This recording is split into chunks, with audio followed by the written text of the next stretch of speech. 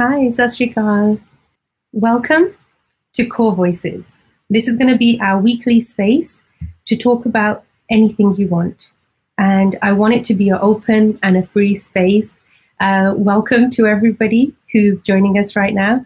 Um, it's an honor to be here on this platform with SickNet and to have a voice not just for women, but for all people.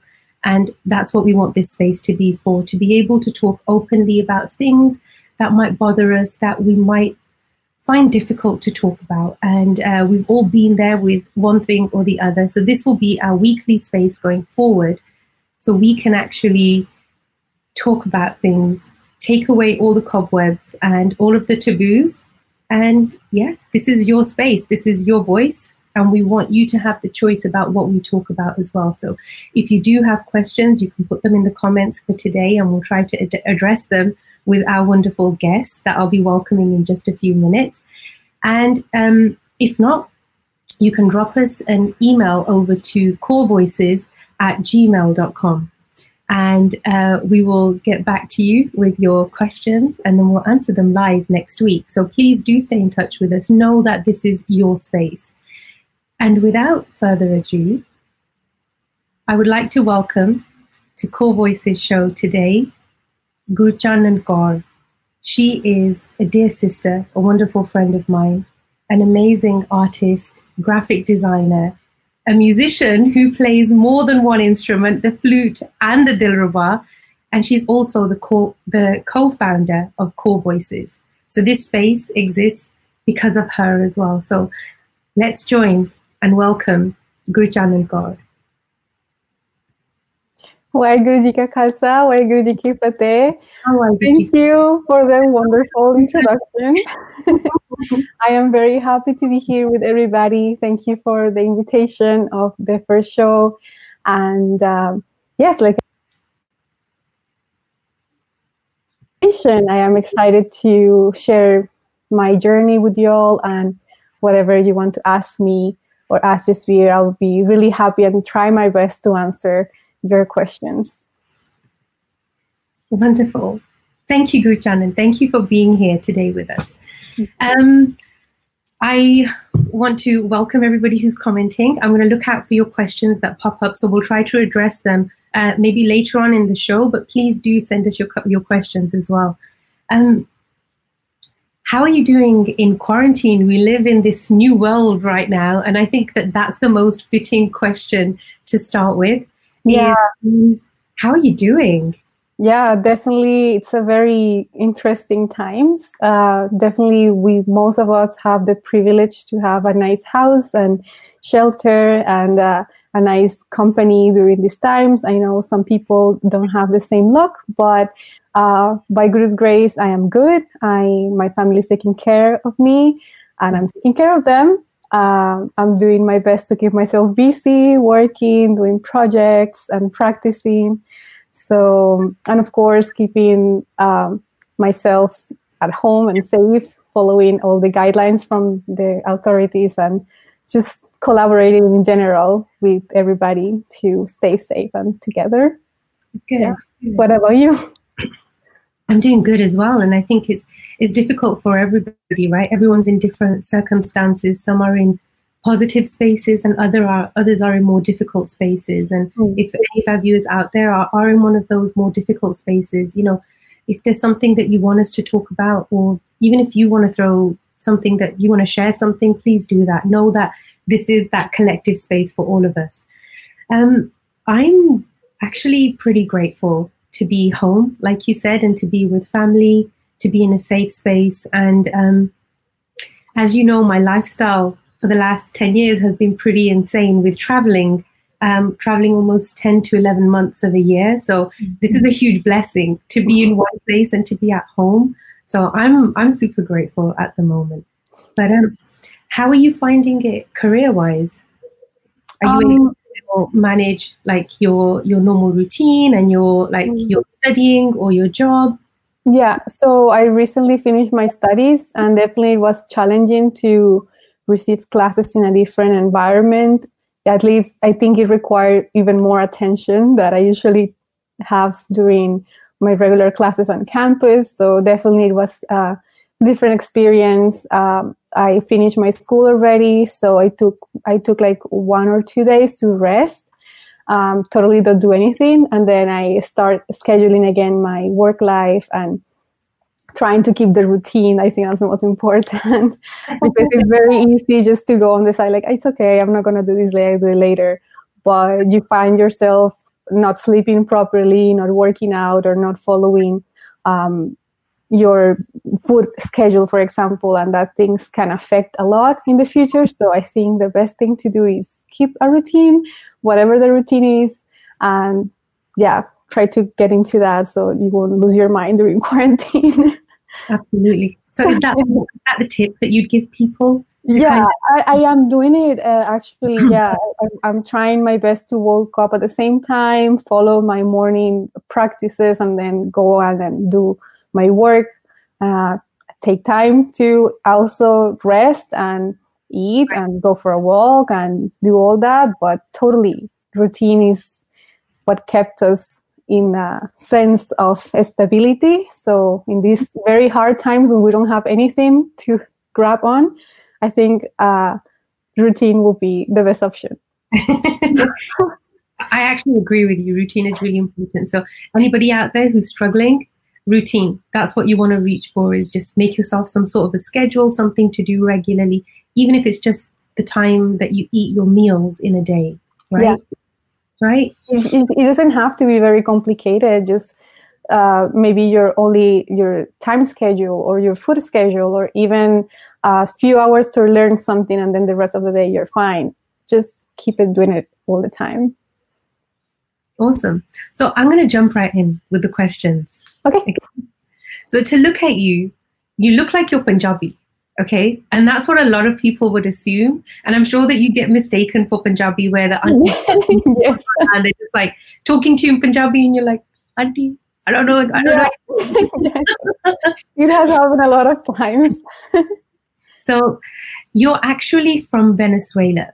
And I think that you have a lot of fascinating components about you because I've known you for so long and I know how wonderful you are.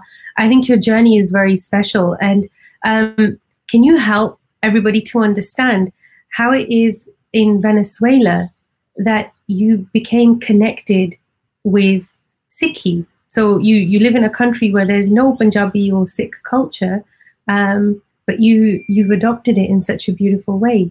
Yeah. So everything is Guru's blessing for me. And I kind of understood that when I found this path, or this path found me, with having literally no the star wearing person in the country, just one person. And this one person studied in my same university and lived just a few minutes away from my house. So it was for me, it was very meant to be. I grew up in Venezuela. Venezuela is a country in South America, and there is very, very few populations of Sikhs. And when I was there, I didn't see any. So they were like very, very few, and they were not visibly Sikhs. I think only one person I met later in Miami who told me who was living in Venezuela was wearing at the star. Besides that, there is no presence of Sikhs at all. So there's one girl who was with me in the university, and she was wearing a turban. I thought she was a Muslim, actually. And because we are exposed to other religions, but Sikh is not one of them. And I asked her, why does she wear a headscarf? And she told me, I'm a yoga teacher, but I'm also Sikh. If you want to come to one of my classes one day, you're welcome. And I'm like, okay. I was looking my spiritual path back then, and that was a few years ago already. And when I went to her class, the first thing that they were teaching were the Mool Mantar. And I was very touched by it because they were explaining it in Spanish, not only in Gurmukhi, so I could understand what they were talking about. And I felt really moved, mostly because I had kind of like a process before of meditating, finding my path, finding my where my spirit belongs to. And I remember telling her, even before the class, I don't do mantras because that's not like how I meditate. I was, very prepotent. I don't know how to say, like very like, this is what I do. I don't want to do whatever you do. But this is how beautiful Guru is. Once I entered to that class and I sat down and listened the Mool Mantar, and they did a meditation, like singing the Mool Mantar. I didn't sing because I was like very close to it. At the end of the class, I couldn't stop repeating it on my head. Wow. And at the end of the class, I was asking her who wrote it. And she said, oh, Guru Nanak wrote it. And I'm like, who's Guru Nanak? Like your God or something? I have totally no idea what Sikhi was.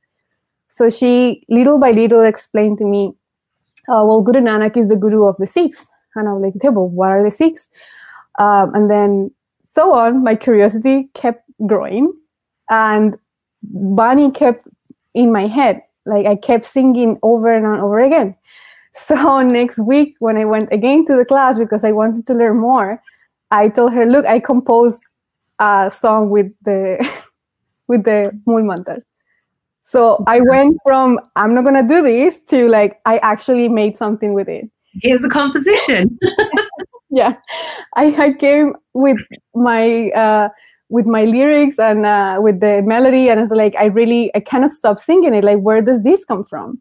And then she started telling me, well, this is the first thing you will read, or the first prayer you will read in Sri Guru Granth Sahib. I'm like, okay, what's that now? And she's like, well, that's you can say that's the Guru nowadays. I'm like, okay. And she said, well, it's in a shape of a book. And I'm like, at this point, I'm just like, all right. So how does this work? Yeah. So she said, like, it's okay.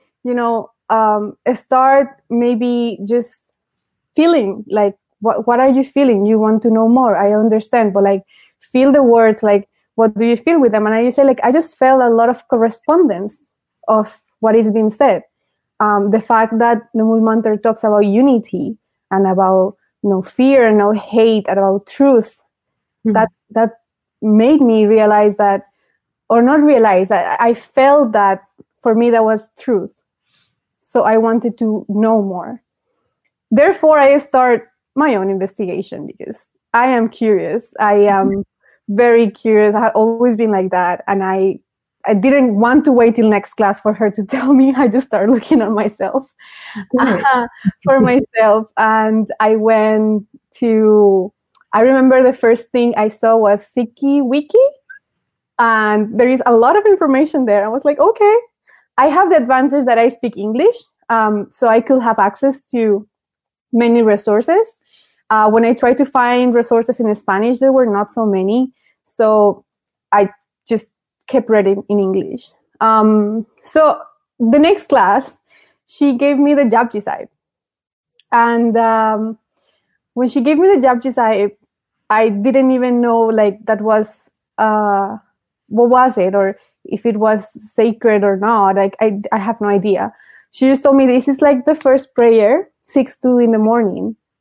And just read it. She didn't tell me, you need to do this, you need to do that in order to read it. She just told me, read it. Read it whenever you feel that you can, whenever you have a peaceful time with yourself, you're alone, you can pay attention and just go ahead. Like, she didn't instruct me anything else. So I went home and find my space. I remember I looked for it on YouTube because I want to listen how it sounds originally. And I have the copy in my head. And the copy was in Gurmukhi and Spanish, or Gurmukhi transliteration and Spanish. And I remember that was the moment I said, I'm a Sikh. I don't know what is this. I don't know who these people are. I don't know where it is from. I am just a Sikh. I want to follow this. This is my path. Wow. I read and listened Japji Sahib that day, I think like 20 times. I don't remember. But the first time I read it, and I was reading it in Spanish, mind you, I don't have idea what is the other language or whatever. I was just reading that translation in Spanish and just like struck my heart in a way that I couldn't even forget. And I remember the Pauri that just like pierced me was the Munda Santok Sarampat Joli, the party that talks about humanity as a brotherhood or sisterhood. And for me, that was the most beautiful thing. Of course, Japji Sahib have so many knowledge and so much love that it's there for us to unfold. But at that precise moment, that was the body or like the thing that made me say, I'm part of the sisterhood or the brotherhood of this. I want to know this. I want to learn. And since that day, every day I will go on YouTube or whatever and just like start reading. Who were the gurus? I remember my teacher in Sikhi was Bhai Jagaraj Singh Ji. Oh my God, like without him, I wouldn't be here. Like honestly, basis of Sikhi. So every question he had, he has a video for it. And again, I'm telling you, this is because I know English. I could have access to it. Otherwise, impossible. So that was pretty much like how it started unfolding. And I'm a musical person, so I wanted to sing the Shabbats. I came to know through my investigation that Sikhi is actually a musical tradition and a poetry tradition. I was like, oh my God, this is amazing. This is like what I need to be. That's how my journey started, and everything was very linked to Gurbani and Kirtan. Kirtan in my own way at that time, I didn't know better. But like making my own compositions, my cousin joined me, my friend who also was a Sikh, like the one who introduced me to everything, joined me too. She was a musician. We started making our own compositions and mantras, and that I was in heaven. I am in heaven. What I'm saying is like I found it, everything that clicks so perfectly on my personality, like the way I see things. It was never uncomfortable. Everything was just like, okay, so the Guru say this about a woman, the Guru say this about dieting, the Guru say this about music, the Guru say this about living.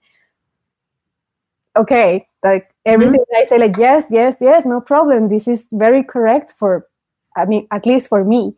So my curiosity went like up and beyond. I literally spent 3-4 hours a day reading about anything, the gurus, history, where things come from. And I found, and again, because I'm a musical inclined person, I wanted to know more about the musical tradition of the Sikhs. Being studying music for 15 years, I saw like 3-4 years of music history. When I saw the way they were doing kirtan, which is beautiful, by the way, and I found really beautiful that all the teachings were taught musically. I saw the instruments, and of course, the first contact I had was the Vaja, or so people doing kirtan in Vaja. But I knew, because I studied music, that I was not a traditional Indian instrument, and I was curious, like, okay, so they're doing kirtan in these instruments, but what is the original? Because that's my thing. I study history and music history for so long that I wanted to know where things come from. That's my thing. I want to know. Yeah, that's an interesting question, because there's a lot of Punjabis and Sikhs in the world who have probably never asked that question. Yeah, who never had access to the answer. Yeah. So to come in already knowing that, I think that's amazing, because when I was growing up, right, I only knew the harmonium. So I thought that that's what the gurus played, right? And there's still a lot of youth who think that way too, because we don't have access to all of the resources. Yeah. So, tell us about how you found out that the harmonium wasn't a Sikh instrument. Well, again, when I was in my second year of music, my music school, we have classes on music history, and it's of course based on Western music history. And the harmonium is actually an instrument that comes from the Middle Ages, and it was meant to be played in church in that time. And it's an instrument that comes from Europe, basically.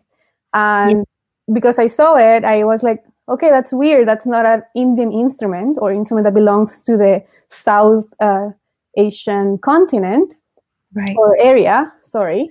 I'm curious to know where it comes from. Like, what is the original version of it? Right. Because this is a version that it came like few years ago, like thousands of years ago, but Sikh tradition is later. It means that something introduced it, like, oh, what are the original instruments? Okay. Right. So I can add that little section in for you if you want. That it was in the 1840s. Alexander Deban in Europe actually made the harmonium that we use now with the hand pump. With the hand pump. A modification from the organ. And it was very popularly used by missionaries wherever they were placed, Christian missionaries, in order for them to spread the word of, their God, their creator. And that was how it became popular. It's interesting now that we are in a place where the entire face of Sikh Kirtan is dominated by the harmonium. Yeah. And I think, it's because I'm curious. I wanted to know, because if for example, and this is my approach, if I want to follow something, if I want to do something, I go and research on it. I wouldn't just go and do it. And that's how to do it. That's exactly what we should be doing when you're introduced with new information. Go check it out. Make sure that it adds up. Because Guru gave us intellect. Guru gave us the capacity of not question, but like be curious. Like go beyond. That's why we're learners. We need to go beyond. Yes. So in my quest of looking the origins of Sikhi, because again, I was introducing Sikhi in the West by a person who is also coming into Sikhi and in an environment that was more related to yoga and more related to like a different community, which is okay. I wanted to know, okay, this is what information you can provide, but where does it come from? What is the story? What is the origin? And therefore, that's why I started investigating from sources like Base of Sikhi, Sikhi Wiki, trying to find books, like whatever I find. In one of those research, I found that we actually had instruments that were created by the gurus. And I was like, I'm a musician. Again, I'm just fascinated by it. I need to know what are those instruments. I just need to understand why are we not playing those instruments? Right. And, what instruments are they? Yeah. So I keep researching, and then my friend sent me a video on YouTube. She said like, oh, there are people actually learning these instruments. And I was like, for real? And then she sent me a video of Raj Academy and professor sitting there and the instruments. And I was like, wow, there is an actual institution teaching this. Like, I'm excited now. I want to do it. But I was in Venezuela. Like, I have no idea. These people are in London. Like, how I'm going to study this from Venezuela? And I don't have the money or like time to go to London and learn this. But I was like, it's okay. One day, that's fine. I just know they exist. So then I became curious about Guru Sahib. Like, well, I was always curious about Guru Sahib, but like the way it was written. What is that language? Can I interrupt you for a second? You said that you discovered these instruments that were made by the gurus, right? So can you tell us like what are the names or which guru made the instruments? Well, correct me if I made a mistake, and I always make mistakes. But the first instrument that I listened was the Dirlupa, which was made by Guru Gobind Singh Sahib Ji. And then I listened entire Datta that time, and I saw like the many type of these instruments, and I went to the website, and then you have the information on the website. And I read that there is the Saranda, the Sarangi, the Rabab, the Dirluba, and the Taus and Jori. So apparently, I didn't know why back then, but the gurus made those instruments especially to deliver the message they were trying to say to everybody. And because I had this knowledge from Western school, I was trying to compare the both of them, like why the gurus decided to teach people in singing or in drag in this case, And I was comparing it with how the Greek people back then used to deliver messages also in certain scales to deliver certain emotions. And I'm like, okay, so this is an actual technology that has like that. Okay, so the Greeks are like here, but like old rack technology and everything is like way before. Mm-hmm. So like everything is connected. And for me, that again, like for me, that was fascinating to explore the idea that the gurus made all this so perfectly. Because when I learned more about what rag mean, Mm-hmm. during studying kirtan, because now I'm studying kirtan, Yeah. by Guru's grace, because I wanted to do it so badly that I really did ask for it. Like I really wanted to do it. And the opportunity came and I just said, like, you know what? I don't know anything, but I'm gonna do it. I don't speak the language. I cannot even read Gurmukhi, but I'm still gonna do it. I'm gonna find my way. And rag is emotion. And rag is a way to compel people to feel what you're saying, which is very similar to rhetoric used by the Greeks back then, not comparing the two of them, but just I needed to have like a point of comparison or a point of like how to understand it. Mm-hmm. And that's genius. That for me was like, they didn't only create a text that talks about truth. Mm-hmm. That Gurbani is our guru, basically. It's not only the text, they also did a poetic metric for it, the way to pronounce it, way to say it. And on top of that, they put feelings on it through music. The rags are there. Yeah. And those feelings are delivered with these instruments. That was specially made for this. So Yeah. for me, that was like the reason number 3050 why I should be a Sikh. And I wanted to dig more into it. So I did. And I'm studying this right now. And yeah, I'm slow because I need to understand so many things, but it's Guru's Kirpa who's keeping me this curious, this wanting to understand and learn, because it's so precious. Absolutely. Everything that they gave us is so precious. And that's important, is to constantly be connected. And as long as you know why this path is for you, it's not to say this is for everybody, right? But you have to find your own path and your own truth. When you're sitting in that space, everything just feels right. You know, it doesn't feel forced. And things just start to make sense. And I think some of the things that you said are really important. I agree that for me, Sikhi is not just about absorbing information. It is about questioning and learning and consciously seeking. So actively getting out there to learn, not wanting to just follow the trends that may already exist. Because some of the systems that we're born into, there are flaws, there are weaknesses, and those things can only be improved if we're looking at how we can contribute to those spaces and what we can do to make them better, right? So we just talked about Kirtan, right? I'm born into a Punjabi family, and growing up, I only ever saw the harmonium. I didn't know anything different. And my world almost shattered when I discovered the truth being that the harmonium is not an instrument that even existed at the time of the gurus, let alone something that they played. And then when I discovered that, same as you, but in a different way, that there were instruments that were created especially for Sikhs to develop and to learn and evolve their emotional connection, I was just gobsmacked that this could be real. Like you said, there was so much that the gurus contributed, right? From scripture to emotions to making instruments to giving us strategies of life and wisdom and everything, right? Yeah.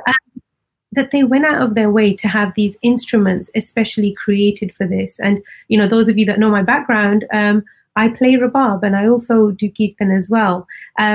So this is an important part of my journey. And I can see that it's the same for you as well. There's like so many things I want to ask you. I know. On behalf of everybody out there. Yeah. So what I was, as you said, like, I feel every individual has their own path. Mm-hmm. and every individual has to find that path. And even within Sikhi, each individual has their own pace and their own ways to connect and their own, how can I say, understanding of things. But Mm-hmm. ultimately, the whole guide is in front of us. Right. The whole information is right there, Mm-hmm. right there. And the whole point of the guru leaving us the guru is to us to read and move forward and practice and move forward, because Right. everything is laid down for us. And as guru say, this is not an easy path, this is a very hard path, but they gave us a path. Right. And No. I think making the effort to like actually understand where things come from, how things like were laid out by in the times of the gurus, and how things are right now.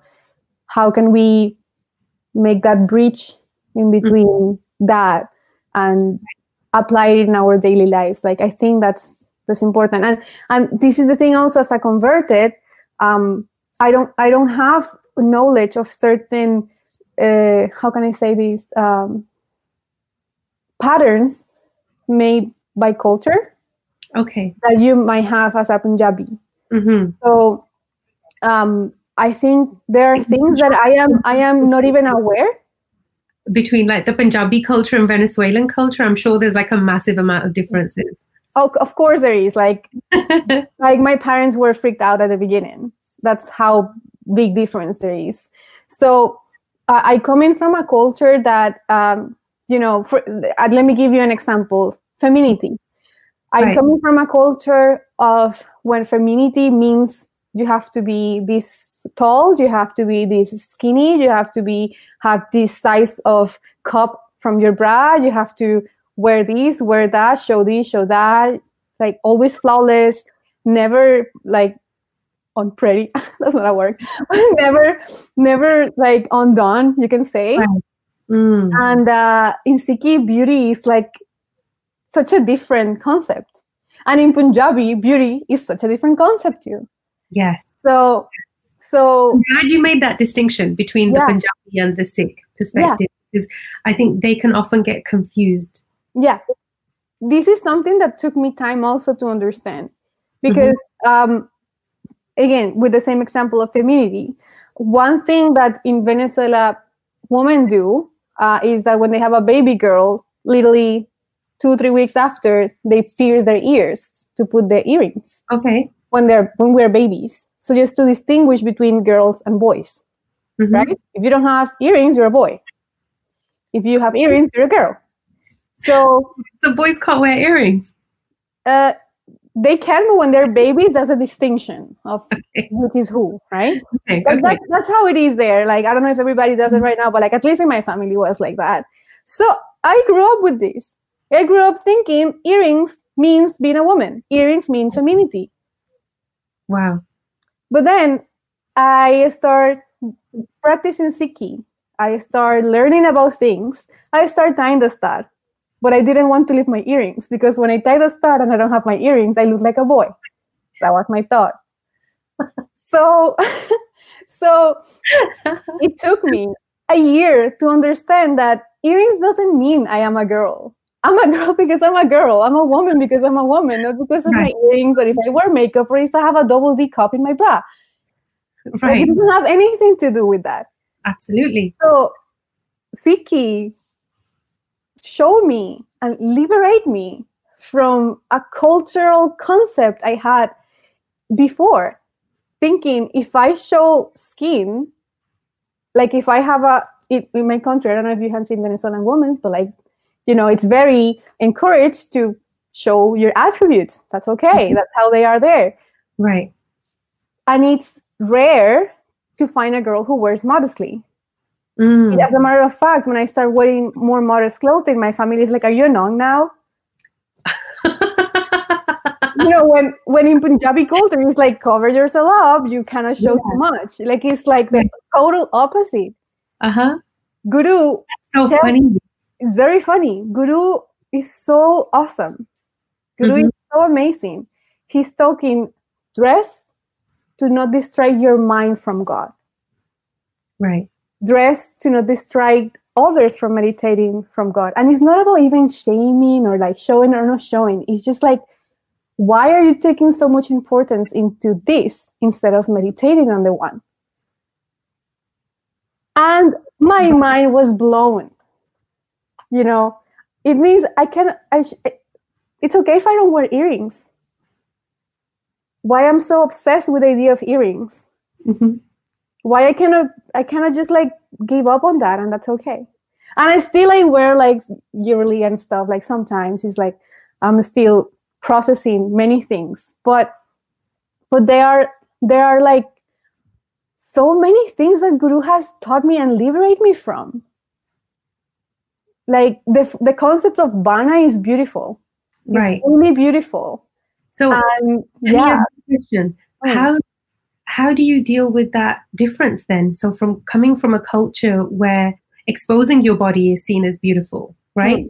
And now adopting a completely opposite way to, like you said, dress modestly. I think that's the best word. That how have you managed that change, that transition?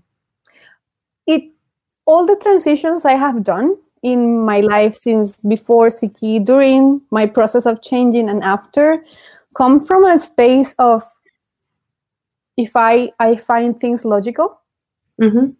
I think if I feel comfortable and I love the idea of, Mm-hmm. and understanding why. I think the why is also very important. Why historically, why culturally, why myself I do things. So why is the star important to you?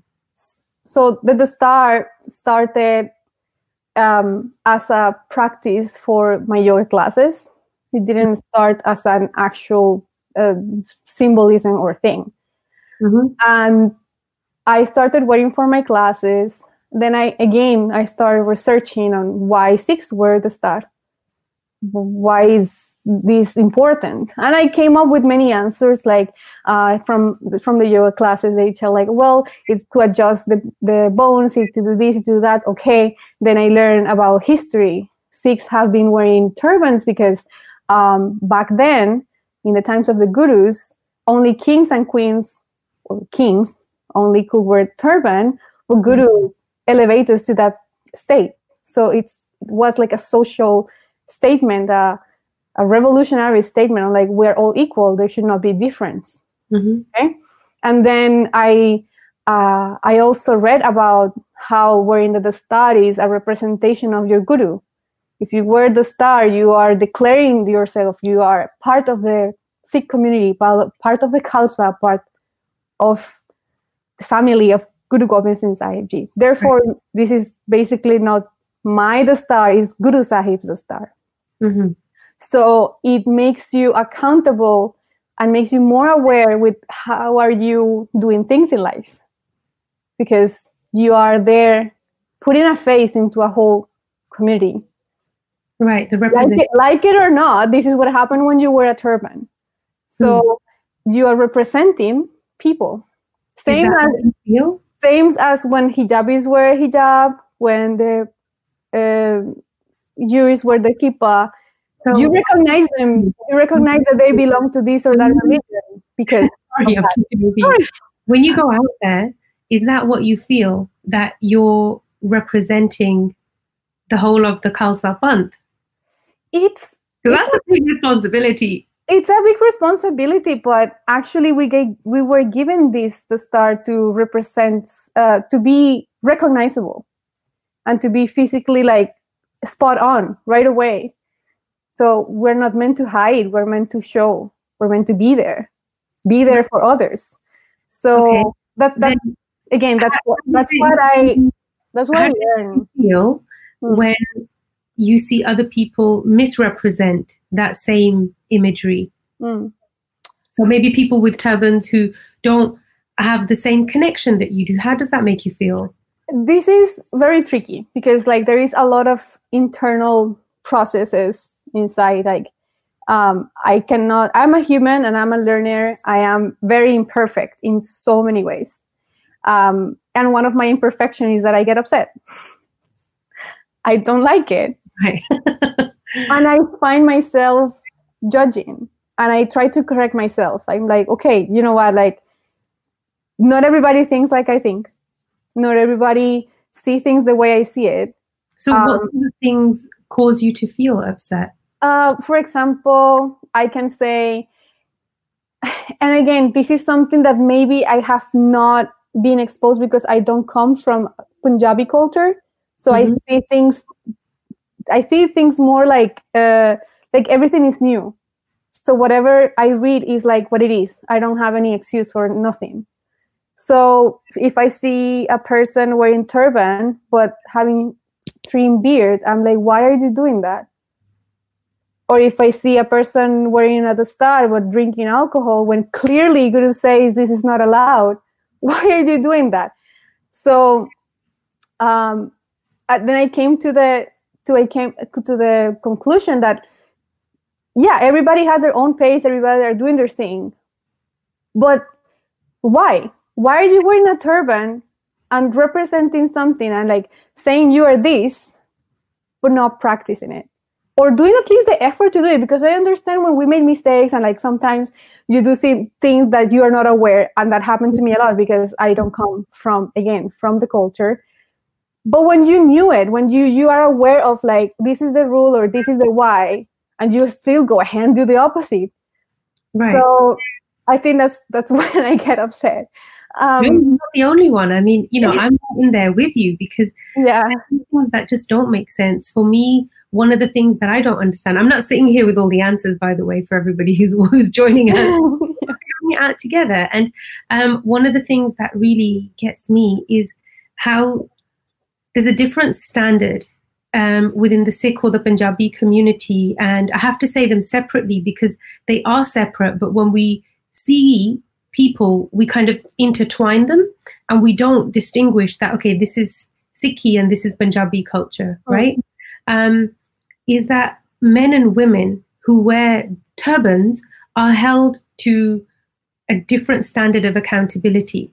So all of a sudden, if a woman is to start wearing the star, she gets called things like a nun. I got called that by my own family, my relatives. She thinks she's like Mother Mary right now. I was like, what? So it's funny that you would say that too, that even though we came from two different families, we had a similar response to deal with from people around us. Like when we first took a step towards our spirituality. And then from the wider community, there's this massive expectation that now, from this moment forward, you can never make a mistake again. You can never wear this. You can never be seen in these places or talk to people like this. Then on the other hand, you've got Punjabi men, as you said, and I'm not hating, I'm just pointing out like how this is such an imbalance that they wear turbans, but they'll trim their beard. So that's acceptable.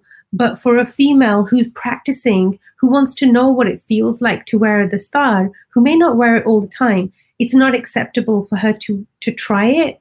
And it's not acceptable for her to keep that as part of her ret and become sajdari, so that she can get to the point of actually taking Amrit. Because during that process, we expect no mistakes. We expect only perfection, right? Yeah. So I think we're forgetting the main part, like learners. Absolutely. And yeah, definitely I agree with you that when a woman wears a star, like the policing is like incredible. Way more than any man coming from Punjabi culture or not get. So I find that also problematic and very stressful for women. From women who wants to practice this in their way that they are approaching Sikhi. Like, and again, I didn't have this reaction because I start time at the start in Venezuela. Who's going to tell me what to do or not to do? There is nobody there to tell me I should do this or not. Still, like I got reactions from my family. I remember the first day I tied my dastar in front of people. This lady came and say, "How are you going to find a husband now? You're so pretty, and now you're covering yourself up." And I'm like, I have the same questions. It's like, who can marry you now? Yeah, Depending on your head. Yeah, so like if a person is gonna marry me by my hair and not by who I am, Right. why this is a thing?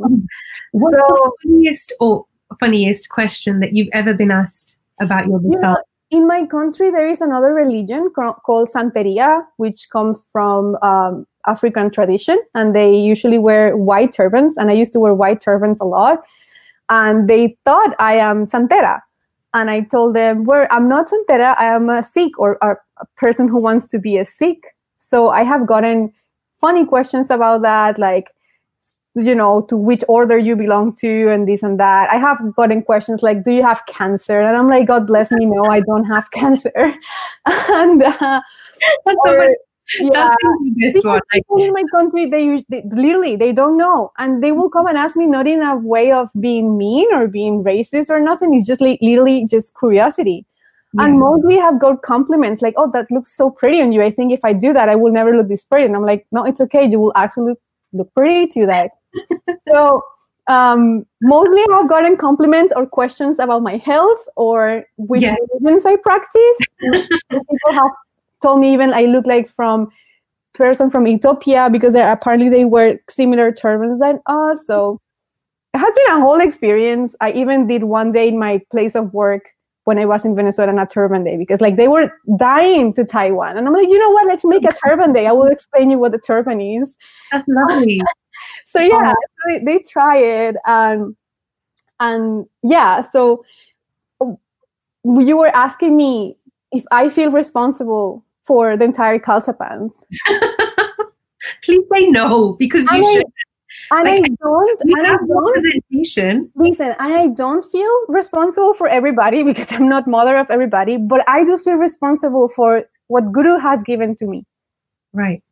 As an Amritdhari woman, by Guru's grace, I understand that this is something that I should really appreciate. And for my own sake, my own spiritual sake, I don't want to go away from it.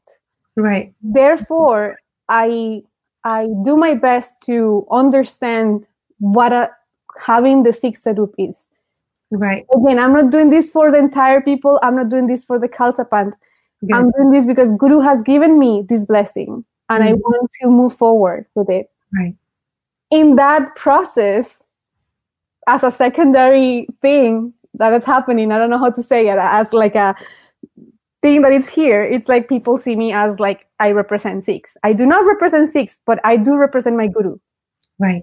I think that's a beautiful answer. Like a beautiful answer. That it's impossible for us to carry the weight of the whole Panth because you can never meet everybody's expectations. And I think Sikhis evolved over the years. Every single individual has a different expectation. And it's impossible to meet people's expectations, but it's important to meet our own and to honor that relationship and that commitment with our Guru.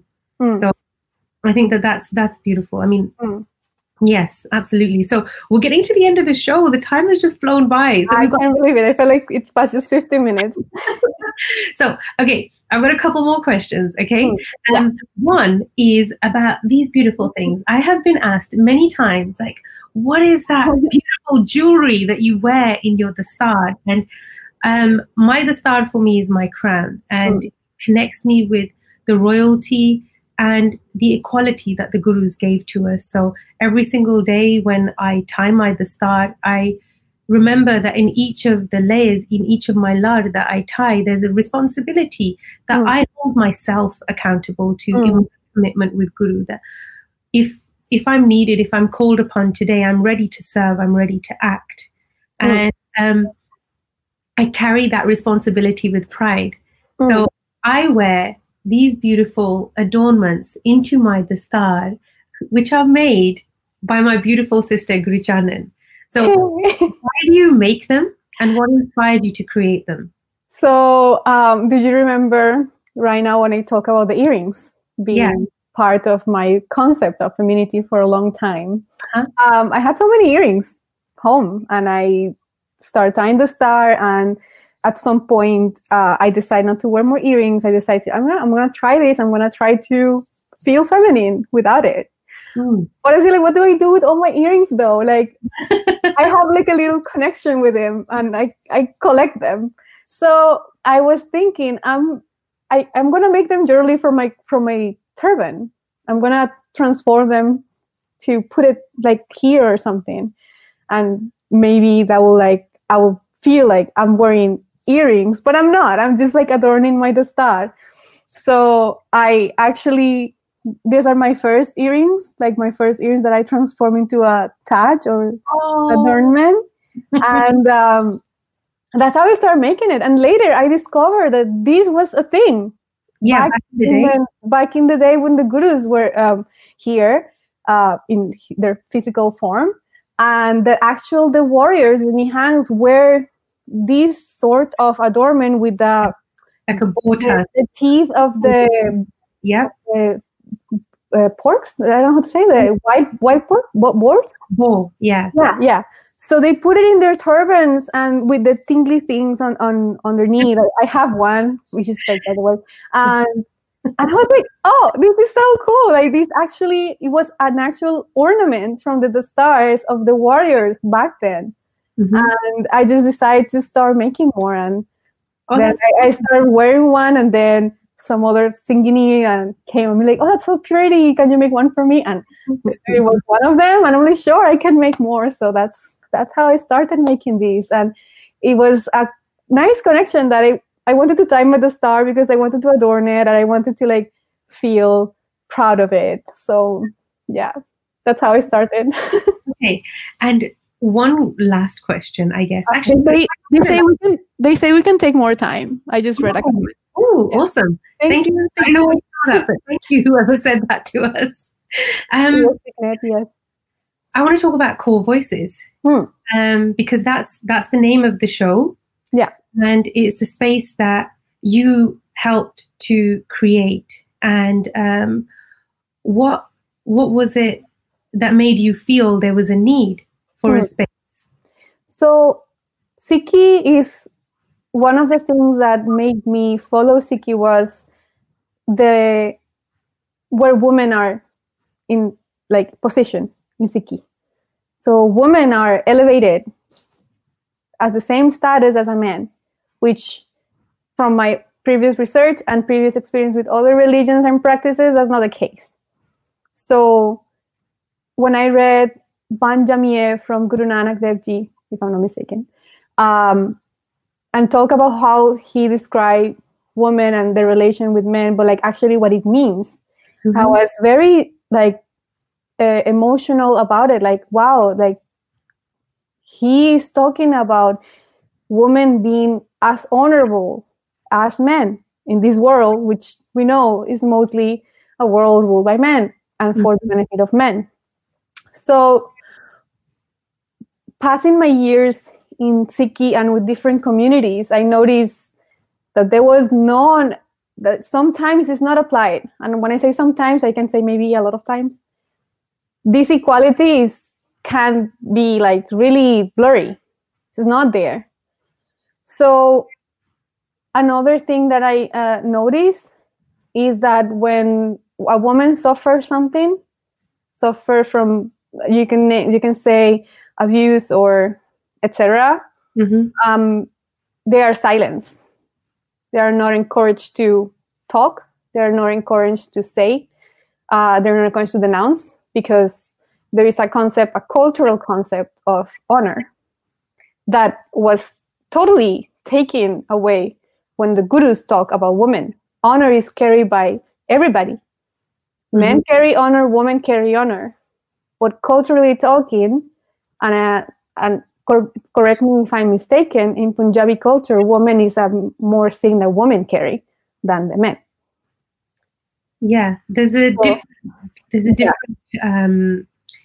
what do I say? Like, if you're not born into Indian culture, because it's an Indian thing, I want to say.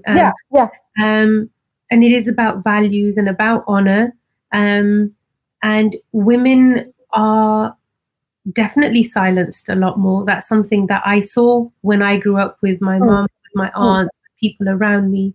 And they're kept at the back. So, for example, mealtime, if there's guests over, the women prepare the food for the men. Mm. Once the men are done eating, and then the women will sit to eat. So they're there to like wait on your beck and call and serve you. And I've got mixed feelings about that in itself, because it's nice to be able to serve. That's what Sikhi teaches us. That's what, Langar and Pangat's about. But when it's done collectively, when there's a clear gender divide, that's what I have a problem with. And when I was speaking with my friends in my younger years who are not from an Indian or a Punjabi background, they wouldn't understand how I'm treated at home and how things are different for me compared to my brothers, that they're allowed to go and play after school, but I can't. I'm a girl. I can't go and have sleepovers at my friends' houses because I'm a girl. I can't go on school trips because I'm a girl, but my brothers can go. Yeah. Right? Yeah. So there is definitely a clear cultural differences, and Latin culture, or at least Venezuelan culture, they have similarities. Also, there is a lot of machismo, which is, I don't know how to translate that, but basically preference to the men than the girls in certain things. Machoism? Machismo. It sounds like machoism. Yeah. Okay. Yeah. I think it's the same thing. I don't know. But anyways, the point is that noticing that pattern, like I could notice how women are not very much listened. Like when they have something to say, it's like, don't say it, or don't do it, or don't talk about that. And again, I'm raised in a culture, and my household personally is a feminist household because my mom is the head of the house, and I grew up just seeing strong women around me, and we are taught to just talk when things are not okay. But having more acquaintance and friends from Punjabi background, that's like a whole different story. You cannot say things. Something happened to you, you never say it. And it's not like I came here to impose and do things. I'm just saying that to say like, why? And the concept of why, the why from them was like, because I will embarrass my family. Yeah. You'll bring shame to your family. Yeah. Right, bring shame to family. So Core Voices is that space where you can talk, where you can say things when things are not okay. If you need help, we give you help. If not us giving you help, but like directing you to where to go to get that help. Right. A space for so just to let it out, because like for me, and again, this has a lot to do where I come from. If something happened to me, my first reaction will be say it, scream it, call somebody, talk with my parents. That was like what I was trained for. At a young age, I was just expressing that as a Punjabi woman, that's not something that I had access to. Nobody trained me to be vocal. I was trained to zip it and to not say anything. Even if things were terrible, to never let anybody else know. I think that Indians in general, they have mastered the mask, like put on the face and say everything's okay and we're good, right? That training begins from a young age. But if something's going on at home, you don't talk about it at school, you don't tell your friends, you don't tell anybody, okay? Unless you want to lose your family, right? Those were things. So as a child, you don't want that to happen. So you're like, okay, I'm never going to say anything. And that's the sort of training that I had received. And you received something different. Can you tell us about that?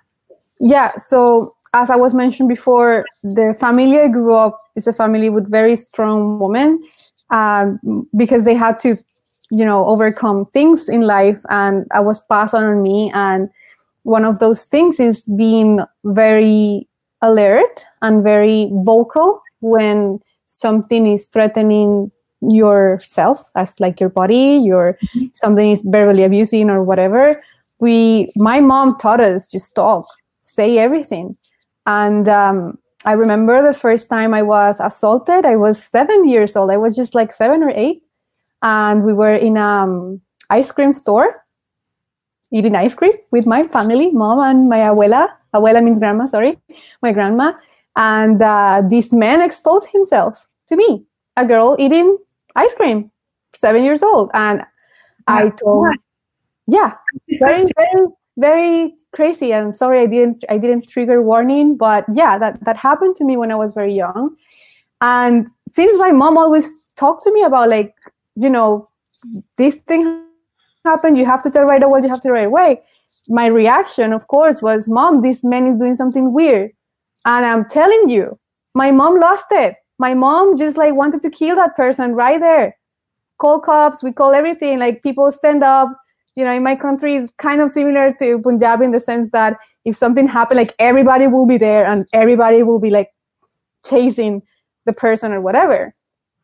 But the point is that I had the courage or like training, you can say, or like the thought of like, Mom, this is happening right there in front of me. This is happening. Right. And this is not the first time and only time I have been assaulted. I have been assaulted later, before in my life. And my same reaction is the same. Just say the thing right away. Because this is the thing. I was taught to do that. It was okay. It's a fine. My family is not going to say anything bad to me or punish me if I say something bad happened to me or this person did this to me or whatever. And I will be believed. Okay? So I think that's important because there's a lot of victim blaming that goes on, especially in the Punjabi culture, that maybe she was asking for it, maybe she, led him on, or, maybe it didn't really happen, or she wanted him and he rejected her and now she's just being bitter. And there's a lot of that always flips back. But I think if you've already understood that whoever you're going to turn to will stand in your corner and support you, that will make you more likely to actually be vocal and speak about it. But if you don't know that they're going to believe you, and just in that doubt or that hesitation of not being believed, you'll probably never talk about it. And that's what we need to change. That's exactly what we need to be changing. This is something very interesting you brought it up, because this happened, I have seen it like in other ethnicities, cultures, and whatever, that women are doubt if they tell things later.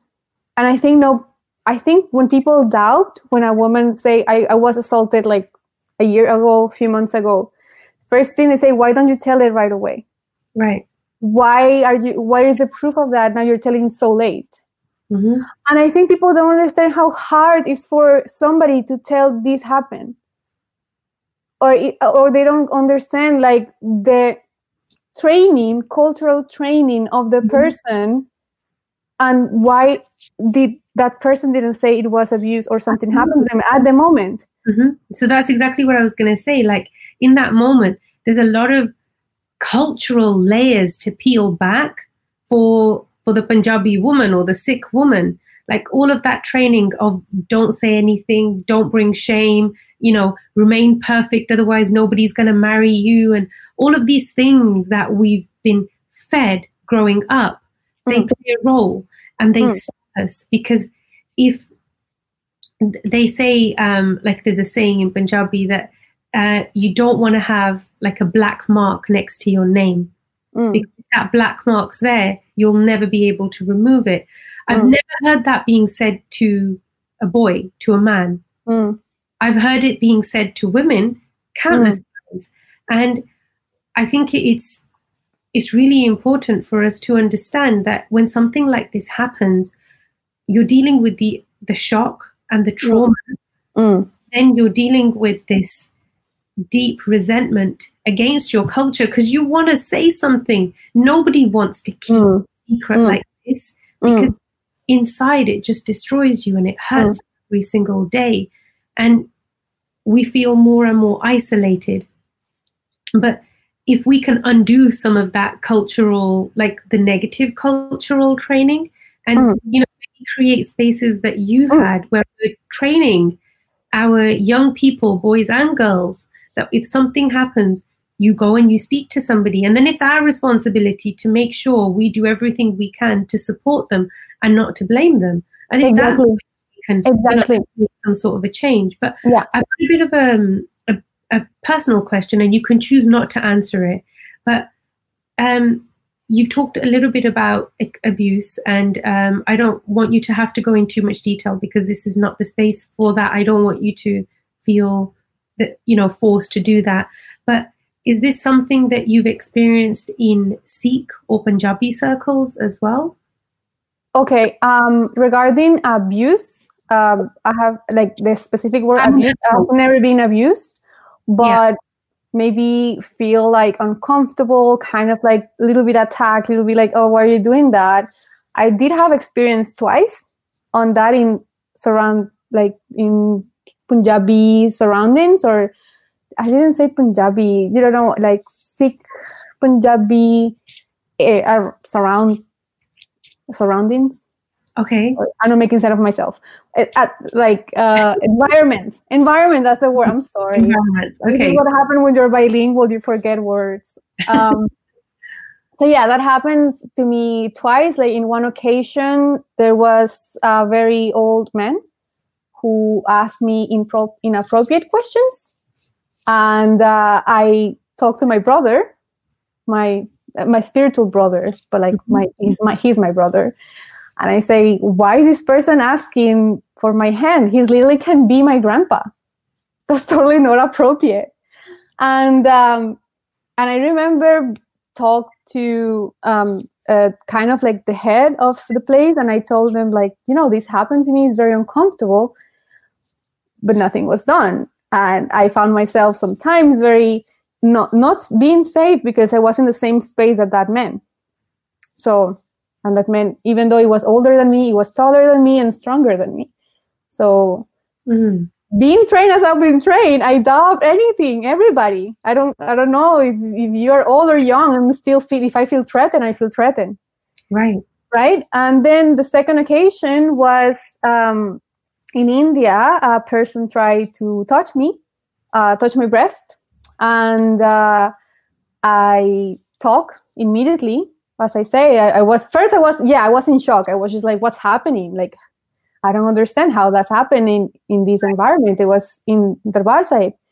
And what did you say? I was in Darbar Sahib when the second assault happened. You were in as in Amritsar at the Golden Temple. As in the Golden Temple, yes. And okay. If any of you don't know, like Darbar Sahib is the most important place for Sikhs, you can say. And is very visited, like for many people, not only Sikhs. Like there is like a lot of people that go there because Darbar Sahib is open to everybody, right? And it's very crowded. Mm-hmm. So they do have a lot of vigilance there. They do have cameras everywhere, guards everywhere. But I guess things happen too. So I was in Darbar Sahib waiting for my husband to come back, and somebody tried to touch my breast. I'm trained to defend myself. I'm trained to be alert. So I just like try to like avoid the contact, and I am just in kind of shock. Like, it's Darbar Sahib. How this can happen in Darbar Sahib? Wow. That was my thought. Like, why somebody will do that? Mm-hmm. And I, of course, this is not a generalization or whatsoever. Like most of the people who go to Darbar Sahib go to Darbar Sahib to pray, and that's the case for everybody, but sometimes some people don't. And immediately once my husband came, I told him right there what happened, and he went and caught the guy, and we took him to security, and he was punished. Did you say he cut the guy? Yeah, my husband went and caught the guy. Caught him or cut him? Because I heard cut. No, not caught, like caught, like the agarrar, like okay, he caught him. Okay. Yeah, so he took him and asked me, was this the person who did this to you? Mm-hmm. And I said, yes, he tried to touch me, and he did like here. Mm-hmm. And he said, okay, fine. And then he called one of the guards. They took him to the security room that has like millions of cameras, and in the camera show what he did, and he got punished. So yes, this can happen. This can happen in any environment. Mm-hmm. And I know people don't like to talk that this can happen in Gurdwara, but it does. It can happen. It can happen in a Gurdwara. It can happen in a masjid. It can happen in a church. It can happen everywhere. Absolutely. So the whole point of this is that in 2 different occasions, I talk about it. In one occasion, nothing was done, and in the other occasion, something was done. So, as a community, we need to listen when things happen. We need to act. Right. And I after these things happen, like after we open the space for core voices, I have women that have come to me or have expressed, even in their own social media or in their own platforms, that something similar had happened, or this had happened to them, this and that. And because of, again, cultural pressure, social pressure, or even people not doing anything, they don't say anything. So well, I want to say to you that I'm so proud of you for actually doing that. If you were Punjabi, maybe you wouldn't have done that, but you did the right thing. That was exactly what you should have done, is, pull the person out, and you had somebody there to support you to make that happen. And I'm glad that the institution supported it as well. That's really good to know. Unfortunately, there are still, a lot of those spaces where we don't do anything about it.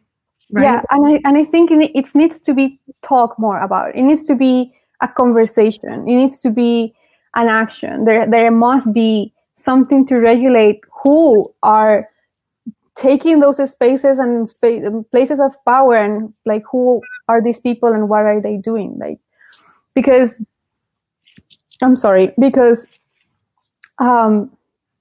from what I see, or from what I have heard from other women and also men, there are men who has been like, it's not that doesn't happen. It happened to men and boys too. And the thing is that there is no consequences. So if there is no consequences, how can you avoid this to keep happening? Right. It's very true. And one of the things that Guru teaches us is to speak when there is injustice, is to act when something wrong is happening. I remember this Saki of this woman. I'm not remember the exact names, but the Saki goes that a woman was being assaulted, and this court came and chopped the hands of the guy. Like, I'm not saying we need to chop hands right now. Like, we're in another time. I mean, if it's necessary, why not? But there is choices now. Like, you can report, you can talk to somebody, you can call police or whatever. But the point is that this court didn't stay on the side and doing nothing. She went full off, took her kippan off, and defended the sister from their abuser. Why we cannot do the same right now? Not exactly the same with the weapon, but like, why we cannot keep each other like safe? If you see something, if you see that X person is doing that to Y person, go and report them. The thing is, though, like, I am totally with you with everything that you're saying, right? But I think, like, there's 2 parallels here, and there's some of the comments that I was just looking at that, we shouldn't have a distinction between Sikh and Punjabi, but there's a massive difference. It's like saying chalk and cheese; they're not the same thing. And I mean, I'm born into a Punjabi family. My family, values Sikhi. Would I say I'm born into a Sikh family just because my family is Punjabi? No, I wouldn't. Because not all of my family are practicing Amritdhari Sikh.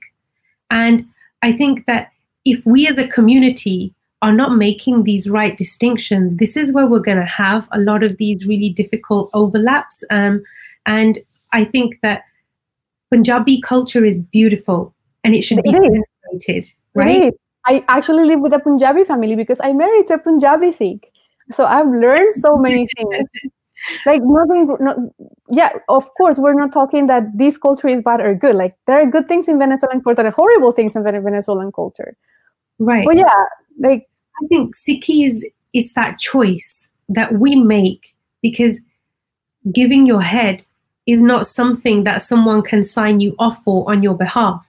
That has to be your own choice. It has to be your own commitment. Otherwise, you'll never really commit to that relationship, right? So Sikhi is that personal development that we want to make a relationship with Guru, right? And that's a path of consciousness, which requires a different process. So, yes, there's a lot of people who may not appreciate us, well, me saying this right now, that simply wearing a kara and putting kaur or singh with your name doesn't make you a Sikh. You're not adopting the practices. I'm not saying you have to take Amrita and wear the star and turban and wear bana all the time. The values of Sikhi are important. You can't have your cake and eat it. You can't want to wear a kara, but then, smoke or drink or, go out and gamble or do dishonest things, right? Or have extramarital affairs. It's not okay to do that. There's a huge contradiction. And I think we have to stand now in a space of clarity and, call it out. So what's wrong is wrong and what's right is right. And the path of Sikhi being consciousness, you've talked about modesty and what your turban means to you and how it's more than just a piece of fabric that you wrap on your head. It's got value, it's got purpose, it's got connection behind it, right? It has a responsibility behind it. It's got responsibility behind it. You feel that or not, it does. Right. But I think that if we continue to say that being Punjabi and being Sikh are the same thing, we're going to continue on this culture of confusion and not be able to actually address the things like the elephant in the room, right? Sikhi preaches about equality. Right? We've talked about a few things which address inequality, right? So as a global community, we need to think about what are we going to do about that? How does that conversation evolve? And how do we get to a place of actually building equality where women are seen with the same dignity and respect as men and given voices in the same way too, right? Yeah, totally. And in situations like this, where there is assault, where there is abuse, to not blame the woman. And that has happened far too many times that I'm aware of. I think every single woman that I know in my life has a story of some sort of assault or abuse. And that should send shivers down your spine. Like for everybody who's out there, it's not okay. And I guarantee you, every single woman that you know will also have a similar experience, right? Where they're going to be silenced because there's not enough support. And this is the moment of change. This is the space that we now say, hey, we're going to talk about this together. We're going to open a space and we're going to try to build each other up and create the infrastructure that we would have wanted to have. And I'm really honored to be a part of Core Voices with you, Janan, because I know there's like so many things that we've talked about and we need to have this conversation in a public space. There's a lot of value behind it as well. But this is like a great first step for us to be able to talk about these things. And it's not just women. So I'm not restricting this that I want women to come forward, because you rightfully mentioned that abuse is something that has happened across both genders. And there have been, I'm not blaming Gurdwara, but there have been countless cases that I am aware of where families have come forward to the committees, but nothing's ever been done. The perpetrators are actually protected by the institution. And that's the problem. Because if our space to develop for Sikhi isn't safe, then where do we feed our spiritual hunger? Where do we go to make that connection with Guru when that space is no longer safe, right? So that was my little rant. I needed to get that. No, of course. And I see that as you mentioned, nowadays, because we are more disseminated in the world, even though any person can have this background or that background culture, we're still living in societies that are mixed, like meaning we're living in societies that have, for example, I live in Canada, like I literally have access to any ethnicity and, culture or whatever. The spaces have been opening, like the spaces of sharing things have been opening by other, for example, I know other institutions of course and other institutions like Sikh Family Center that help people in situations of danger and stuff like that. And they do workshops, they do, they talk to people about it. They go to Gurdwara and talk about it. In the UK, there is a huge movement about teaching the girls how to protect themselves, how to not fall from this or that person trying to snatch them or whatever. So I feel this is happening. This is happening not only with us opening this space, but it has been happening in other communities at the same time or even before us. And I think it's time. And it's time also because we as Sikh are becoming also a multicultural community. There are so many converted Sikhs that now, like around the world, who come from different paths. You can say yoga paths, or they come because of themselves or whatever. But we're getting more mixed. Like when I was in Miami, I could see my Gurdwara Sikhs, like, mostly Punjabi, but like from other places too. Like I saw an Asian person, and then I have seen other Latin Sikhs like me. So many things doesn't make sense to us because doesn't have to do with Sikh. It has to do with culture, right? And we must like understand that Sikhi is being disseminated everywhere. And this hush-hush culture does not belong to Sikhi. Literally, the first thing I'm going to say is just talk when you see something wrong. Absolutely. And when you see something wrong, that's why you have Kirpan on you. Kirpan is meant to be your reminder of you are a servant of society. You need to make sure everybody is okay. Mm-hmm. It's just not a piece of metal you're carrying around. It has a meaning. And I am actually really, really happy that we have at least put that little grain in the whole pile of things that we're doing to make our community better. Because at the end, that's what we want. We want everybody to feel welcome and nice and safe, and practice whatever we were given to practice. So, absolutely. And I'm just like taking in everything that you were saying, and I agree with you that it's important to bring it all together. And this is why we created Core Voices. And it is written Core Voices, but it's the core voice, like the voice inside of you that has been silenced or, has been vulnerable, has been afraid, whatever it is that's causing you to not speak.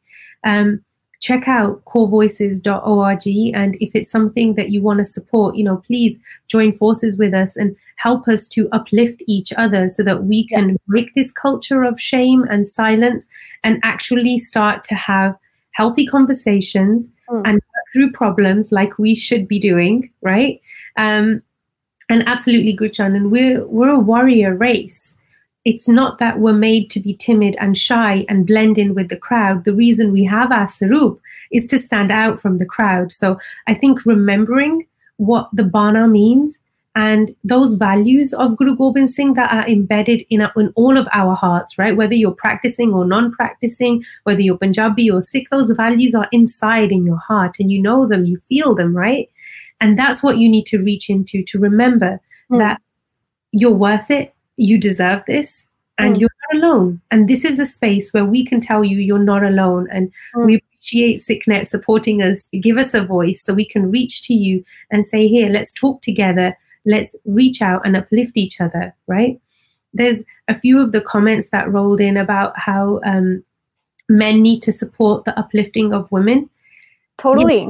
There needs to be that support. And I want to piggyback a question off that to you, Gurchan. And this is something that I have experience with, but I want to ask you first before I share some of my little tales. And it can be comical, it can be whatever you want it to be. But how have you dealt with, I'm sure you get this. I'm going to say this because I know this. But how have you dealt with the men that slide into your DMs in social media?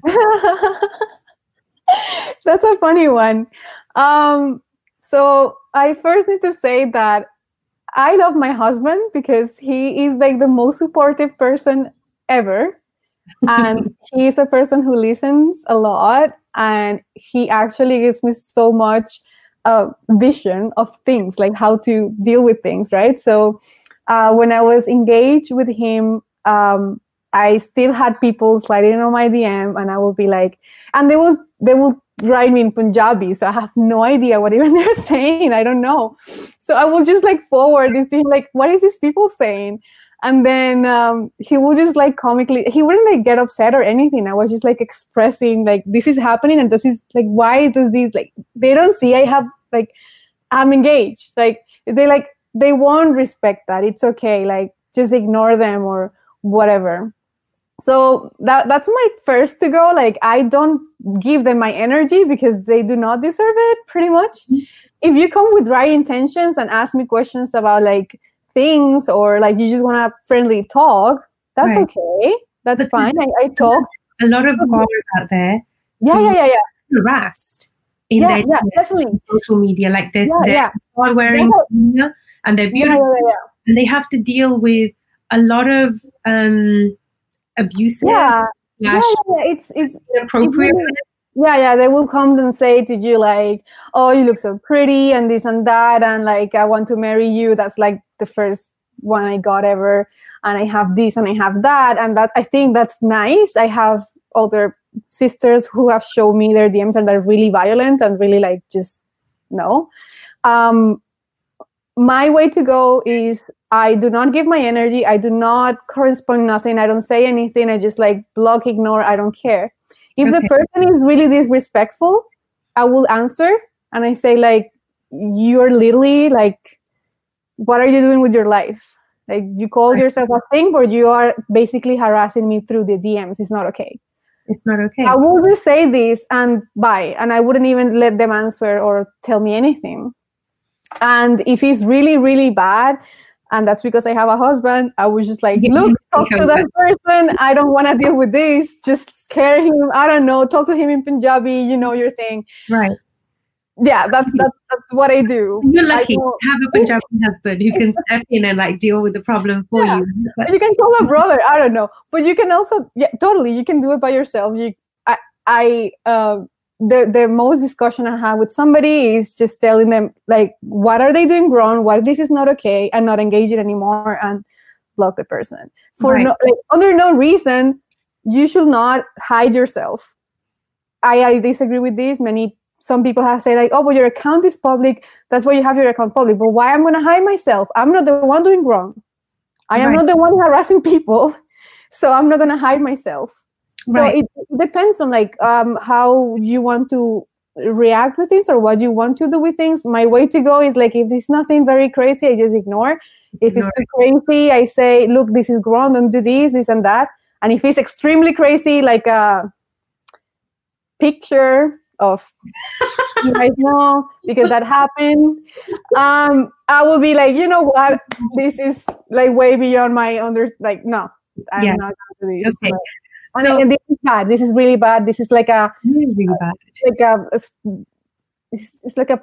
like the pandemic blood in our DMs. Yeah. So basically, what you've just described for me is not different to what you experienced as a 7-year-old in an ice cream store, right?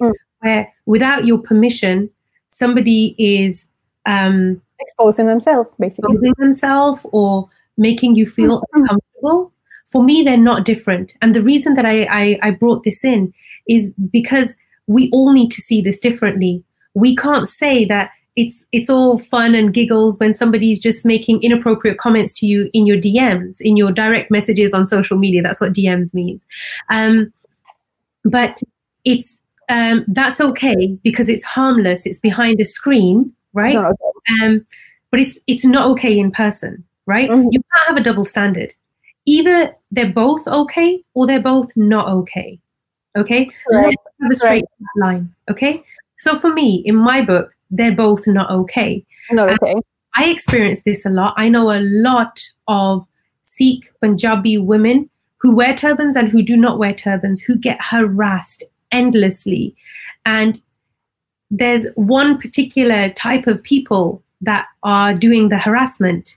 And unfortunately to say, they are Punjabi men. Well, I have got everything. I have got it like from Punjab, from Maharashtra, from I'm kind of pleased to know that it comes from all ends of the spectrum. But for me personally, the people who slide into my DMs, who are throwing marriage proposals, who are making inappropriate comments, who are sending me pictures I haven't asked them for, they are all Punjabi. And that for me is really, really, really disappointing. Because we can't sit here and say, oh, let's jump together and buddy up and let's fix this problem inside the institutions, and we can bring equality and we can talk out about abuse, when the men that are doing it are the same men, essentially. And I'm not saying every single man is the same. I'm absolutely not saying that. We're not generalizing here. We're just talking about our experience. Absolutely. Thank you. But what I'm trying to say is that we cannot possibly say, re-educate the girls, train them to be warriors from the moment that they're born, and then if something happens, they must have been asking for it, right? Say, re-educate your boys. Yep. Re-educate your boys and treat them the values of how to look after their women, how to respect them and treat them like queens from a young age. Because if those are the values and that's what we're taught, then there would be none of this abuse happening on social media or in person. Totally. Part of like fixing this problem is educating both sides. I commend you the other day that I saw this video from a training course who was being done in one of the countries in Africa. If I don't make mistake, it was Somalia or a country in Africa. Sorry about my bad memory.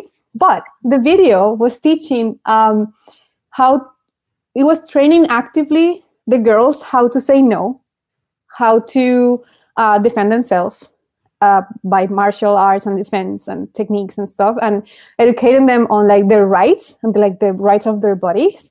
And in the other room, it was the boys. The boys were also educated on like women's right and like the rights on their own bodies too, like how to approach a woman and this and that, talking about boundaries and about everything. So in the video, I wish I can share the video with you guys, but I don't remember. In the video said that at the beginning of the class, 70% or 80% of the boys thought that it was okay to touch a girl if she was wearing a miniskirt. What? By the end of the course, that percentage dropped to 5. Only 5% of the boys thought it was okay to touch a girl because she was wearing a skirt. So the key was, of course, we must train our women, we must train our girls. But also we need to educate the guys. And as one of the comments says, we can do everything ourselves. But if there are not men supporting the cause, or if there are not men being trained, or that are men being educated, we're still doing something like fighting, like it's not together. And I don't know when in history this was lost, but like as far as I know, everybody was trained with the same principles. It was before. I mean, I think evolution, economical migration, all of those things have, brought us to where we are. But it's we have to address what the issue is, and the issue is that they're the same thing. There was very recently, I can't remember the name of this beautiful young girl, Punjabi girl, who's in Australia, who shared a feed about this private WhatsApp group or a chat group amongst boys, like locker room talk almost, where they're sharing private conversations from girls that they're talking to, and photos as well. So these were images that were sent privately to one individual who then shared it amongst their little locker room chat. And they thought this was funny, and they're talking about raping, and they're talking about lots of things which they shouldn't have been talking about. When this got exposed, the questions that came back and the sort of comments that people were making is that, well, come on, it's harmless conversation. It's not like they went out and actually did anything. It's not like they raped anybody, right? Yeah, it's like what one of Benji's was saying in the comments. It's just normalized. Why are we normalizing violence? Even saying things is saying and doing. There is just this much. Absolutely. steps, same steps in doing something. The thing that is horrifying is that we don't see it to be harmful. We're saying it's okay because it's just in words. But then when it happens and it becomes an action, then we're all surprised that, oh my God, how could this have happened? Or is she telling the truth? Did it really happen? Was it really like that? Right? I think that until we're actually making those changes in how we see it and saying that it's not okay to have those conversations, right? I'm not in any sort of a group that talks derogatory about any gender, and I would not be, because like that's not a normal thing to do. Somebody, exactly, right? Like that stuff's not normal and it's not okay. So if we say that it's okay on public platforms, we endorse these people and say, go out there and do this, right? We won't be surprised when it happens because it's harmless, right? Until it happens to somebody that you know, somebody that you love and that you care about, then it becomes an issue. And I think that like one of those fundamental ground like rules for us is that we are all the same. We are one. And until we actually start to see everybody as one in that ikonkar, we're not going to change this. So our step is what's missing, right? Yeah, totally. And I just switched our roles. It's like I'm answering the questions. It's okay. What do I do now? Yeah. I'm not asking you questions. It's totally fine because it's something. This is a conversation or a Q&A, and I wanted to mention about that, and going back and tying all this to Sikhi. Guru has tell us so many times that we live in Kali Yuga, or in an era of craziness, basically, like madness. And Guruji has given us tools to navigate to this Kali Yuga. I'm aware that the problem of abuse and all this normalization of abuse in women and kids and all this is result of this era, basically. Like if you want to talk more spiritually talking, it's like it's madness at this time, basically. Guru has been teaching us how to literally just not involve, be strong and defend people who are being like that. And there is tons of Saki that talk about that. When the Mughals took all the women from this little town, and then the Sikhs went and take them back and take them back to their families, for example. Were the Sikhs doing nothing? No, they were fighting back that system because they were being sold, human trafficking, sexual trafficking, etc. So, tying again these things to Sikhi, the world is really messed up. We know that. There is a whole industry, as one of Benji is saying here, it was a whole industry of porn and stuff that normalize things that we should not be normalized. It's very innocent of the thing we're going to change all that. Really rarely is going to happen, but we can help. We can do something about it. We can help the people who come and say something, or they're looking for refugee, and take them and, help them out. Right.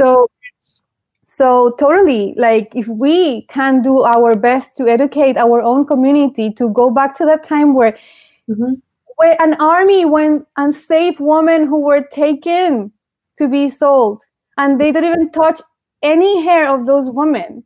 Where'd that go? And this was our Guru's teaching. These were our teachings that they gave to us. So totally, like I think we need to go back to understand and educate and train both genders, every Sangat, on how to move forward from that, because that's basically like a whole Maya Kali Yuga situation that is taking us away from our real goal, which is we're here to connect with Guruji. That's it. Like the rest is just like distraction and craziness. And that's the difficult thing, is like how do you navigate through both worlds? How do you stay grateful and in grace as well, when there's so much turmoil and so much ugliness around us, right? And the things that we're talking about are not pretty things, right? They're difficult and they're real and they're ugly, right? So I don't think that it's a responsibility of the institution, right? I don't hold Gurdwara accountable. I don't hold the Khalsa Panth accountable. I hold us as individuals accountable. That if this is something that moves you, if this is something that you disagree with, then you have to follow that feeling and put it into an action. Be proactive about it. Sorry, I was going to say, don't procreate from this. Be proactive about this and go out there and make action. Okay? Yeah. Yeah.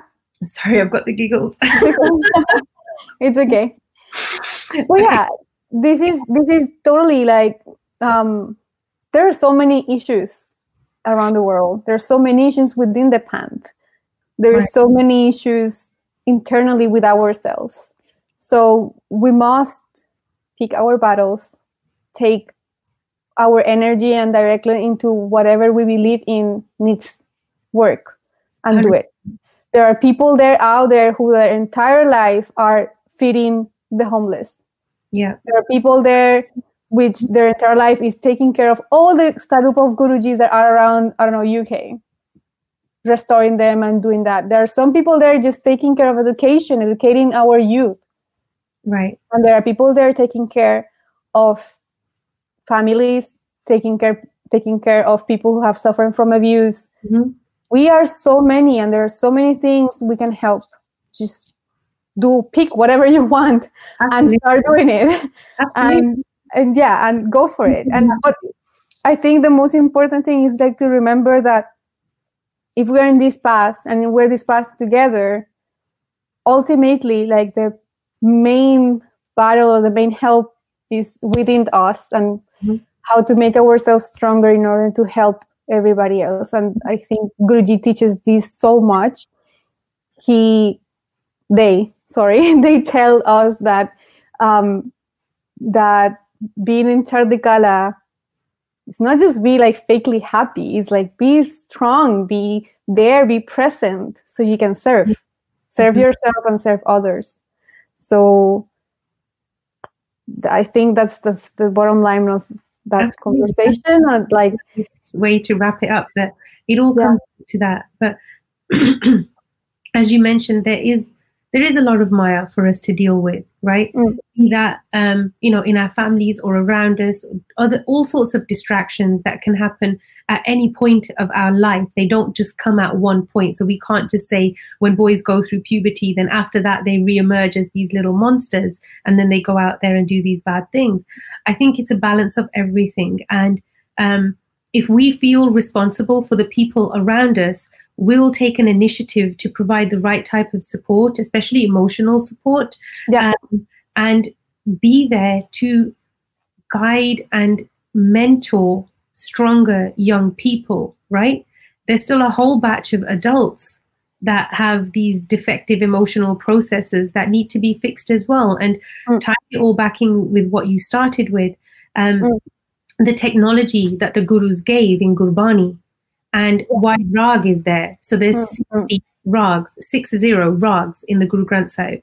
60 different moods that as humans we all experience, and there's a whole array of them.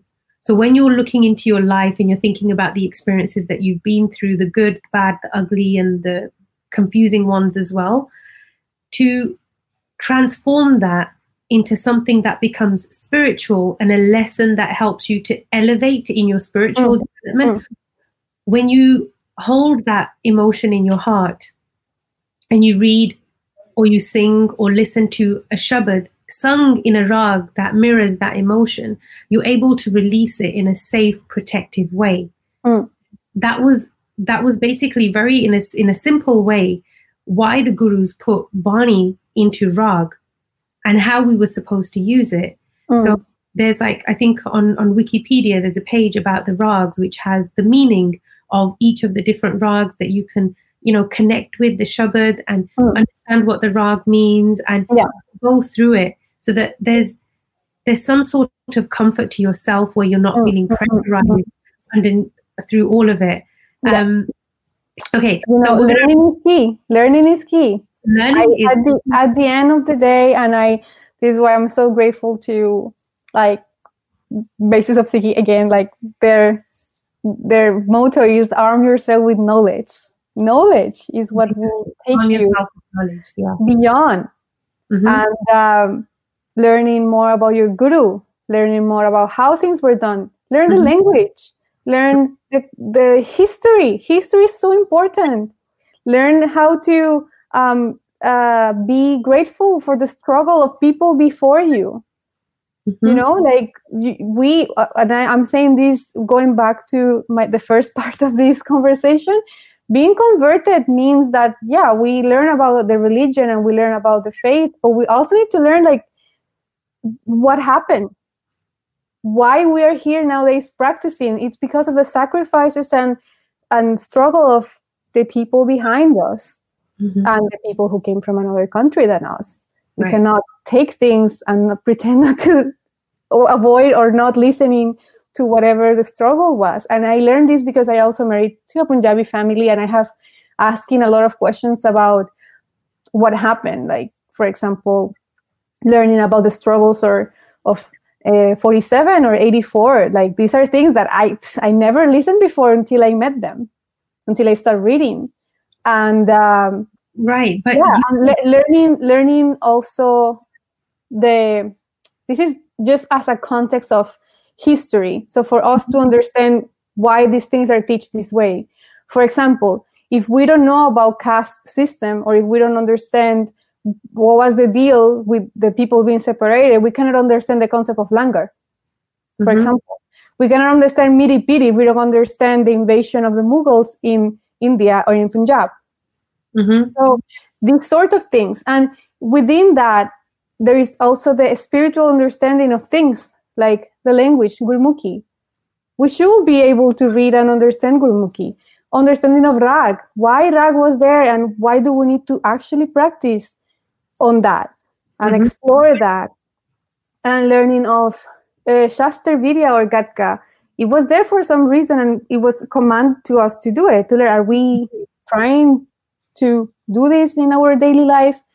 You know, and so learning is what makes you there. You know, I want to mention that regarding the language, I didn't find any source in Spanish to learn Gurmukhi. And I struggled so much because all the books I have were in English. And although I understand English, it was like hard to find somebody to explain to me. I went to the Gurmukhi classes in Gurdwara. I was with 6 or 7 years old learning, and I'm me. So it was really hilarious to see.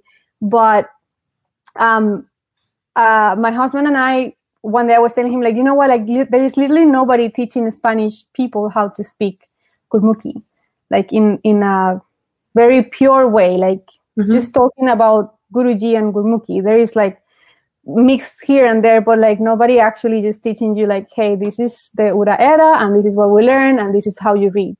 So we started a project with just 10 people online saying like, you know what, let's gonna call it Gurmukhi International, and like everybody who speaks Spanish from anywhere in the world can come and learn at least the basics of how to read.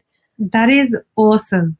So you did exactly what we were just talking about. Like you identified something that needed to be done, and instead of expecting someone else to do it, you did it. So what's it called? Gurmukhi? Oh, it's called Gurmukhi International, and it's basically a school where we are trying to teach people who speak Spanish Gurmukhi.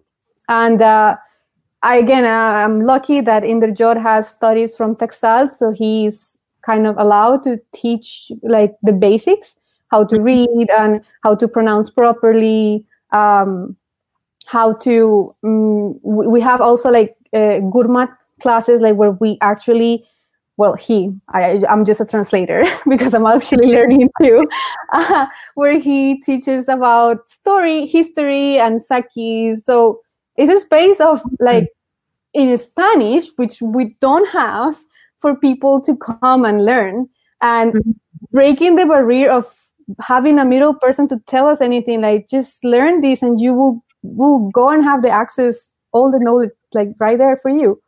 So awesome. The same is kind of like how you created, like you and Professor and like the team of Raj Academy creating a system or a platform for people to actually go and learn Saj and learn Rag and learn like the original way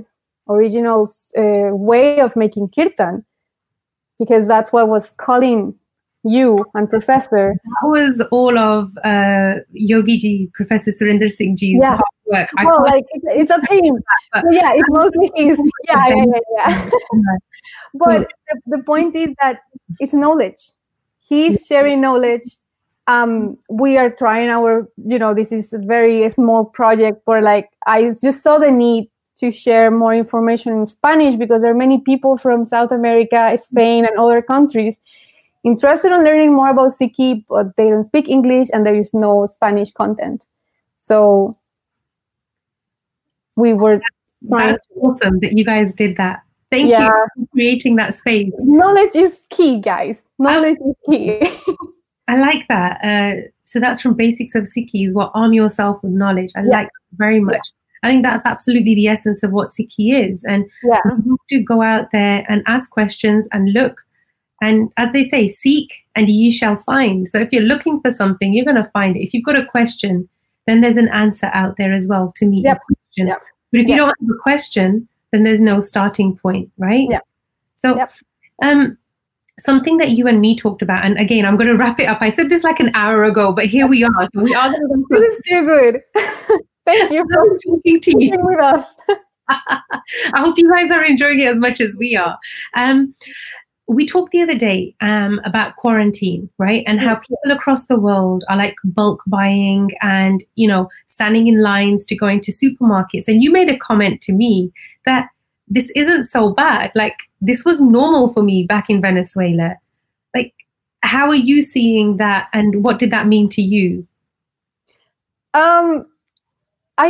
It's funny. It's a funny question. It's a question that has to do with experiences in different levels, and how like the behavior of human is like basically complaining about anything, but not realizing like there are war situations, and you kind of like, it's better if we learn to be more grateful than complaining. So when I was in the line of Costco, people were complaining because they need to make line for 18 minutes. And I'm like, okay, so it's okay. It's valid. You can complain, but it's not that bad. You still can go and buy food. Like in Venezuela, it's so hard. You have to make line for 8 hours or 7 hours or like even like more to get one bag of flour. And that's it. That's all you got for a week. And good luck if you have a family of 7 or 5. So I was just thinking how we as humans and we as persons, we must count our blessings, be grateful, because probably there is a lot of struggle out there that we don't even realize or we don't know. So yeah, that was very interesting observation I had here. Yeah. Thank you. I'm living in America and here compare when I was living in India and Venezuela. Like I noticed sometimes, I don't know, it's just funny that how I see people complain about things that are just like nothing. Right. But it's important to know that, we are all in a space of privilege and we don't see it. Yeah. Right? Yeah. And totally. To stay grateful is so important, to know that we have food, we have, clothing, we have shelter, we have family, and that those are actually the necessities. And do we offer gratitude for them every single day? Do we appreciate the people around us who support us, who lift us up, who love us and care for us? Do we appreciate them every single day? Are we grateful for everything that we consume, knowing that there are a lot of places in the world that have not even a fraction of what each of us are wasting in our households every single day. So, staying grateful is really important. I've got 3. This is going to be like my little rapid fire. Okay. So like 3 really quick questions and I just want you to answer them as quick as you can. Okay. And then we'll wrap up, okay? Who is your biggest inspiration? My biggest inspiration beside my gurus are the women in the pant. Like, we have queens in our pant that literally lift my face when I read about them. Okay, give me one name. Mata Gujriji. Okay. She is absolutely amazing. She's a don. I agree with you. Yes. Okay, next question. What gives you joy? Music. Worshipping through music is my biggest joy. Okay, which is your favorite instrument, flute or dilruba? Both. I cannot say. No, you have to pick one. Sorry, like dilruba is my connection, deep connection with Guru, but my breathing, literally my breathing. Dilruba.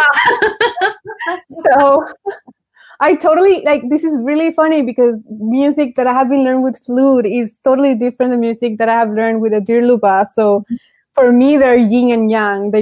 I cannot live with one or the other. Okay. They go together. If you could change one thing in the world, what would it be? Anything. Oh, there are so many things I would like to change. I would like to change. Okay, wait. This is a hard question. Come on, quickly. The clock is ticking.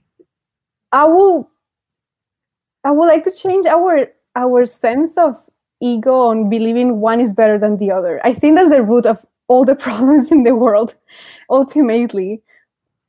Like, where things started go wrong is when we start thinking, oh, because I am from this place, or because I have this skin color, or because I have this education, I'm better than this or that person, and I have the right to take them or whatever. So, would you call that judgment? I don't know if it's judgment or if it's entitlement, or like this thing that we don't believe we are the same. This is what I would like to change. The inequality. Yeah. Okay, so you'd want to change the inequality in the world. That's awesome. And what is one piece of advice or a tip or something that you want to say to all the viewers who are all staying at home safely in quarantine? Yes. Okay. So first of all, please forgive me if I say something bad or if I made a mistake. Second is, my biggest advice is investigate, learn, be curious, go there and find answers when you have questions. When something doesn't ring bells to you, when something doesn't make sense, go and dig further why. That will be my biggest advice. Okay, thank you. That's awesome. Gurchandan Kaur, I want to thank you so much for being on Core Voices today and helping us to open this space. We've had some wonderful conversation. I appreciate you. I thank you for the work that you're doing. And, please keep inspiring us the same way. And thank you, everybody who joined us, who's watching, who's listening. Please keep supporting us. We're going to be here again every week. Don't forget to send us your questions to corevoices@gmail.com. You can check out the website, corevoices.org, and let us know what questions you have for next week. Thank you so much. Thank you, everybody. Thank you so much for listening to me. Thank you. Thank you, Jasbir. Well, I'll see you next week. Waheguru Ji ka Khalsa, Waheguru Ji ki Fateh.